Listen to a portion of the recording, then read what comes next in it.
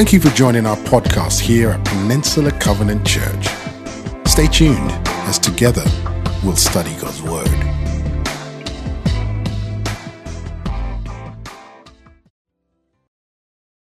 So last week we talked about discovering God's will for our lives starts with a renewed vision. Jesus touching our eyes so we can see Him and others the way God designed us to see them. That's what the Bible talks about, being born again, born anew. This week we're going to focus and add to that layer, and here's our big idea.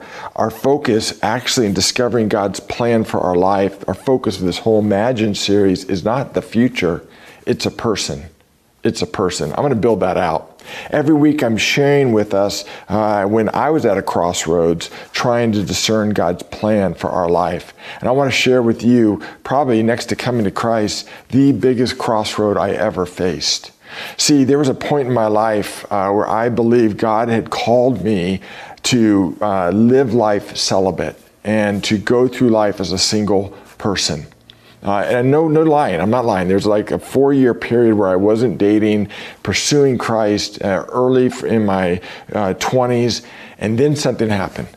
I met a woman named Ann Griffith. I didn't just meet her, we were actually set up on a date from an older godly couple and a bunch of friends that knew us well. They just thought we would be a match, and we were. We had so much fun hanging out together, and our relationship grew, and we came to a crossroads where the only way forward was to get married. We'd reached a level of fun and intimacy where we couldn't go further apart from marriage. And so at that time, I was in my 20s, 25, I had what I called a board of directors, a group of men who were 20 years older than me, 30 years older than me, that we would walk once a month, and there'd be a time where they'd speak into my life. So we were in the Marin Headlands, Tennessee Valley to be exact, and we were sitting down, I remember it like yesterday, and I said, guys, I got this question. And they knew about my relationship with Ann. They were so excited about me and Ann. And I said, I have grown to love this woman, and I am wondering, is this it? Would you please speak into my life and help me understand, is this the woman that God's designed for me to spend the rest of my life with? Ann was asking the same question of me. Well, let's put that on hold and jump into the message. Discovering God's plan for our lives, it can be frustrating, but it doesn't have to be. It doesn't have to be at all, because God is the greatest communicator ever. Listen, the one who spoke the world into existence, He's the same one that wants to dialogue with you and me. And He does, clearly. The one who saves you, He's able to lead you.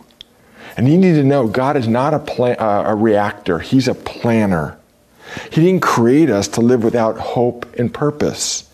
For from the beginning of time, before the beginning of time, God created plans. Guess for who?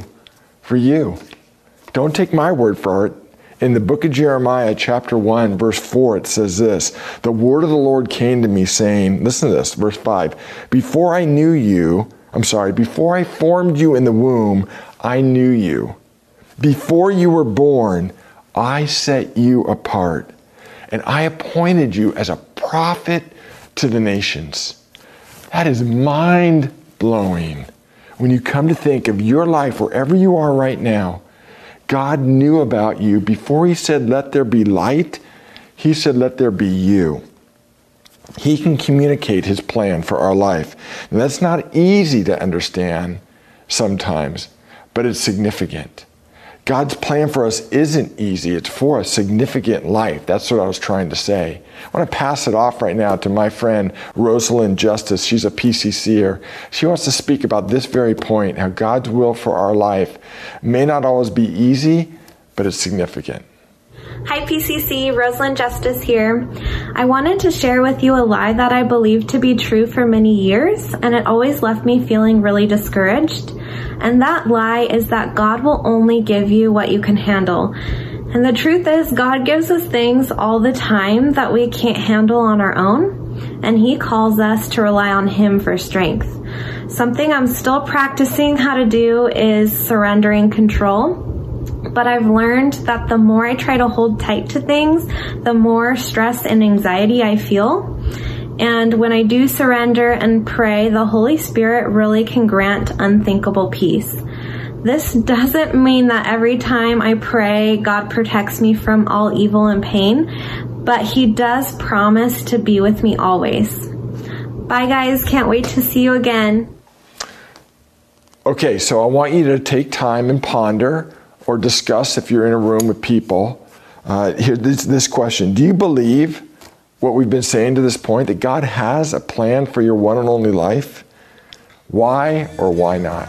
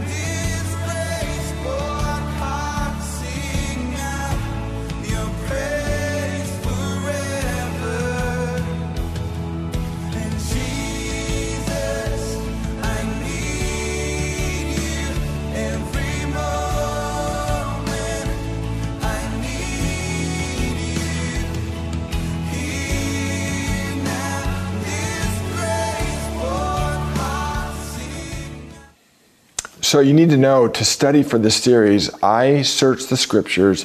I search for every area in the scriptures where it talks about God's will for our lives.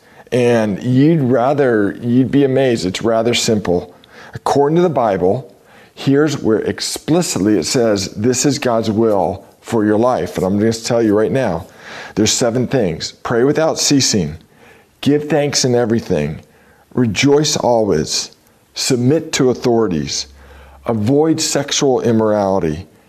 Be saved. Experience salvation through Christ. Be filled with the Holy Spirit. This, my friends, is God's will for our lives. Any questions? Let's pray. We're done. No, stop. Listen, that list is a good list, but it also can be frustrating. Here's why. It seems like God is answering our specific questions with general answers. I mean, you have to ask reading this list. That's great, and it is great. It's life-giving. But isn't God really interested in the details of my life? Like who I should marry? Should I get married? How many kids should we have? These are all questions that Ann and I wrestled with. If you have ever asked, God, what's your plan for my life? I promise you, before this sermon is over, I'm going to answer that question. Lean in, everybody. Here we go. And the answer is found in 3.5 sentences in a book called Colossians. So open your Bibles to Colossians chapter 3. We're going to meander through 4 verses. Colossians 3, verse 1 to 4. Are you there? Here we go. Paul's writing this letter to a church in Colossae, and he says, since then, you've been raised with Christ. Set your heart on things above. Now, let me ask you a question. Have you ever had one of those days where nothing seems to go right? Ever had one of those weeks? It seems like 2020 might be one of those years for many of us. The Colossians were having that type of experience. And Paul, in writing this letter, says, hey, I understand your reality, but here's a spiritual principle to get you through hard times. And he cups their faces and lifts them up. He says, you're gazing at the wrong thing. Don't deny reality, but don't fixate on it, because reality isn't all there is to see. He goes on, where do we set our hearts? Where do we set our minds? Look, on things above. Colossians 3, verse 1, where Christ is seated at the right hand of God. Set your mind on things above. Set on things above, not on earthly things. Listen, don't deny reality, but don't fixate on it. Keep your gaze set above. You need to know as your staff, this is our primary role and pleasure in serving you. To fix our gaze on things above. Where? At the right hand of God. You need to know that the right hand of God shows up in other places in the New Testament, and every time it does, it means this: the center of all power and authority in the universe. That's Paul's point. That when you fixate on who Jesus is, who God is, how Jesus is seated at the right hand of God, and how he has all power, all authority, it changes your outlook. My friend Renee Schlepfer, who's a pastor at Twin Lakes Church, he's spoken to us at PCC. He says this: perception determines your perspective. Perception determines your perspective. In other words, what you perceive determines what you see. I love that. Paul goes on in verse 3, for you died. Now that's interesting because you'd think if we died, no one would need to tell us about that. I've never been to a funeral or a memorial where the dead person had to say, hey, am I dead? What is Paul getting at? Well, he's getting at what Jesus got at, right? The following Christ, we die to ourself. Jesus said it this way: if you want to be my follower, you must give up your own way. Continually take up your cross. The cross was a terrible aspect of death. Take up your cross and follow me. If you try to hang on to your life, you'll lose it. But if you give up your life for me, you'll gain it. That's what Paul's getting at. You came to Christ and you left behind your old life because Jesus is making you new. Let me illustrate it this way. True story. I'm 23 years old. I'm a youth pastor at Marin Covenant Church. And I'm going to call on a woman who just had given birth at the Kaiser Hospital in Marin. I go in and get on the elevator, and all of a sudden someone just stop, and a gurney gets wheeled in. I'll never forget this. And there's another Marin Covenanter that gets wheeled in with his wife. And it's one of the guys I used to walk with in Tennessee Valley, the story I opened with. These older men who were pouring into my life. Now one of my mentors is on a gurney. And I'm going, what? I just came to visit a woman having a baby. What's going on? And Tim's wife looks at me and says, he has 4 arteries in his heart are clogged. And like they're doing open heart surgery right now. And I'm not lying to you. Tim reaches up and says, Gadeen. He called me Gadeen. Gadeen, I may not make it. And if I don't, take care of my wife. 23 years old. I'm like, what is happening right now? Well, I'm happy to report he made it through the surgery. And not only did he make it, he came out really, really better than before. His heart was pumping right. And about 3 or 4 months later, I don't remember the time, we were on a walk in Tennessee Valley with that group of men. And I'll never forget, I'm like, Tim, it was his first time back. I'm like, how are you doing? And he said, are you kidding me? He said, every day is a gift. I should have died when I saw you on that elevator. I'll never forget this, I'm living on borrowed time. Here's my point. Do you think the things that stressed out and worried Tim pre-surgery were the same things that stressed out and worried Tim post-surgery? Not according to Tim. Tim lived with greater joy, greater significance, greater freedom, greater abandon to God than he ever did pre-surgery. And he was living pretty significantly pre-surgery. That's what Paul's getting at. See, when you understand that Jesus is who Jesus is and the power he has for your life, when you realize, you know what, I died to those old things, you actually live with new, greater significance. Listen, that's what Paul's getting at. You died.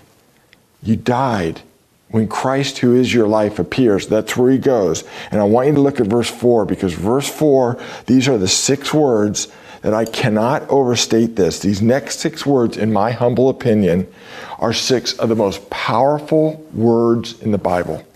Yeah, you heard me right. Colossians 3:4, I believe, contains 6 of the most powerful words in the Bible. And you will never step into imagine anything that God has for your life if you don't get this concept. That's pretty bold. Let's back it up. Here we go. Verse 4. When Christ, who is your life. There it is. When Christ, who is your life. What does that mean? Let's go back to our question. We're asking in this series, God, what is your plan for my life? Here's God's answer. I am your life. I am your life. See, the reason we think God is silent more than he's vocal is because here's what we've done. We've compartmentalized God. We keep him in a little corner as opposed to coming to Christ for life. Now, brace yourself because I've got graphics. You're going to see me at my best. This is my keynote for us, my PowerPoint. Here we go. How many like pizza out there? Here's the pizza of life. Okay? This is what a lot of us do with life. And you're compartmentalizing, your slices could be different slices, but maybe you're a student, you have a school slice, or you're an adult and you have your work slice, or you have your relationship slice. And then really bordered off, and it's either thin or wider, depending on whatever, you have your Jesus slice. Maybe Jesus just gets an hour on Sunday. Maybe Jesus gets 10 minutes in the morning. I don't know what it is, but at some point you say to Jesus, stay within your slice. And then Colossians 3 verse 4 says, when Christ, who is your life. In other words, you know what Jesus wants to do? You know why Jesus came to earth? Not to be a slice. He came to earth to take over the whole pie, so that he would permeate into your school life. He'd permeate into your work life. He'd permeate into your relationship life. He'd even permeate into your screen life, everybody, and what you're choosing to fix your eyes on when it comes to media. Jesus wants to be your life. That's what Paul's saying. God loves you too much just to be a component of your life. Listen, when Christ is your life, here's what happens. The focus of our lives is not the future. You know what Jesus wants our focus to be? A person. He wants our focus to be Jesus. And when we focus on Jesus, you know what happens? He leads us into the future that he has designed for us. A future so vast, so significant, it would blow our minds. And remember what Rosalind said. It's not easy, but it's significant. Friends, that's how you find God's will for your life. Listen, God's will for our lives isn't just to get to a place. God's will for our lives, you ready, is to become Christ-like. To become Christ-like, to follow him as he journeys with us and takes us to the places that he wants us to be. You begin to answer the question, God, what should I do with my life? With the answer of Colossians 3:4, when Christ, who is your life, listen, that's when life becomes an adventure. Now, we're going to give you tools. I told you we have this tool, and it's actually on the resource page. Go to it, the fourfold leadings of God. And I want you to access that, but I just want you to hold off on that. We're going to get to that in the rest of the series. For right now, I just want to drive the point home that the focus of finding God's will for our life is not the future. It's a person. It's a person. And here's the promise. When our focus isn't consumed with the future, when our focus is set on Jesus in Hebrews 12, 1-2 way, fix your eyes on Jesus way, he promises he'll lead us to the future. I am telling you, 40 years of walking with Jesus, 38 years of walking with Jesus, this has been the story. When I focused on him, he gets me to the future. That's the story of PCC. When this church is focused and centered on Jesus, he takes us in the future. And we believe he's going to do that as we're in this discernment process together. So as we wrap this up, I know what you're thinking. You're thinking, look, Jeeds, that's great. Focus on Jesus. Fantastic. And it is great. But you're thinking, I've got some big decisions looming out there. I mean, I need to know some things pretty soon, and we're going to deal with that in the coming weeks. I promise you. As a matter of fact, it's online right now on the resource page, the fourfold leadings of Christ. But listen, until we understand fundamentally that God's will for our lives is to understand that Jesus is our life. Until we understand that and have that as a core conviction, we're never gonna fully live into who God wants us to be. So with that opening story of being in Tennessee Valley, those guys that day, to a man, said, "Are you kidding me? Should you marry Anne Griffith? It's not going to get any better than that for you, man. You are so far out of your league with her. Marry that woman." And we learned early on in our relationship to keep Christ central in our relationship. Now look, we've sinned and Christ has gone to different margins of our relationships. I don't want to say we're the perfect couple, but in the process of keeping Christ central, the adventure he's led us on. But here's where I want to take you. Fast forward from that day to our wedding day. We're in Ross, California, and we're on the altar, and I forget what song is playing, but it's that moment where the bride and groom are talking to each other. I woke up that morning, and on my mind was Psalm 84:11. I don't know why, but God just put that on my mind.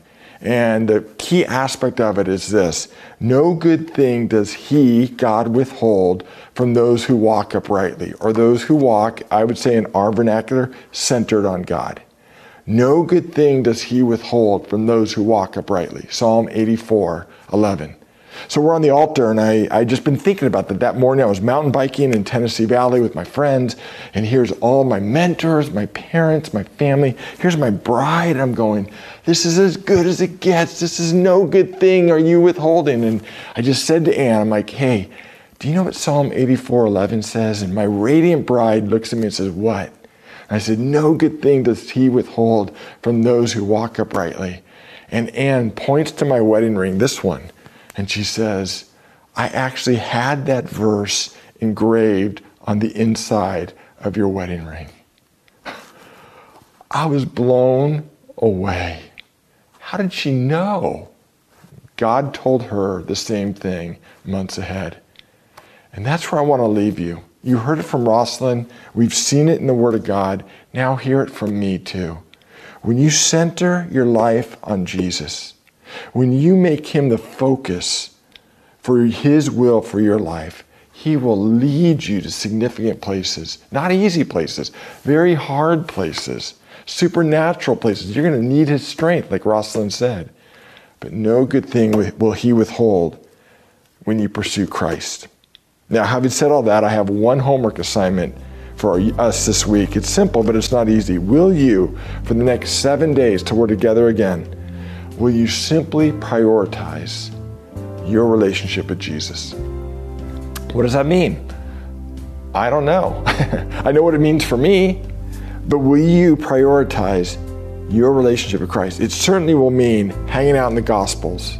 It's Matthew, Mark, Luke, or John, and reading about this Jesus. It certainly will mean having conversations with Jesus. It certainly will mean asking him, like we learned last week, hey, will you renew my vision of who you are? It certainly will mean asking the Holy Spirit, are there areas in my life that are blocking my relationship with Jesus?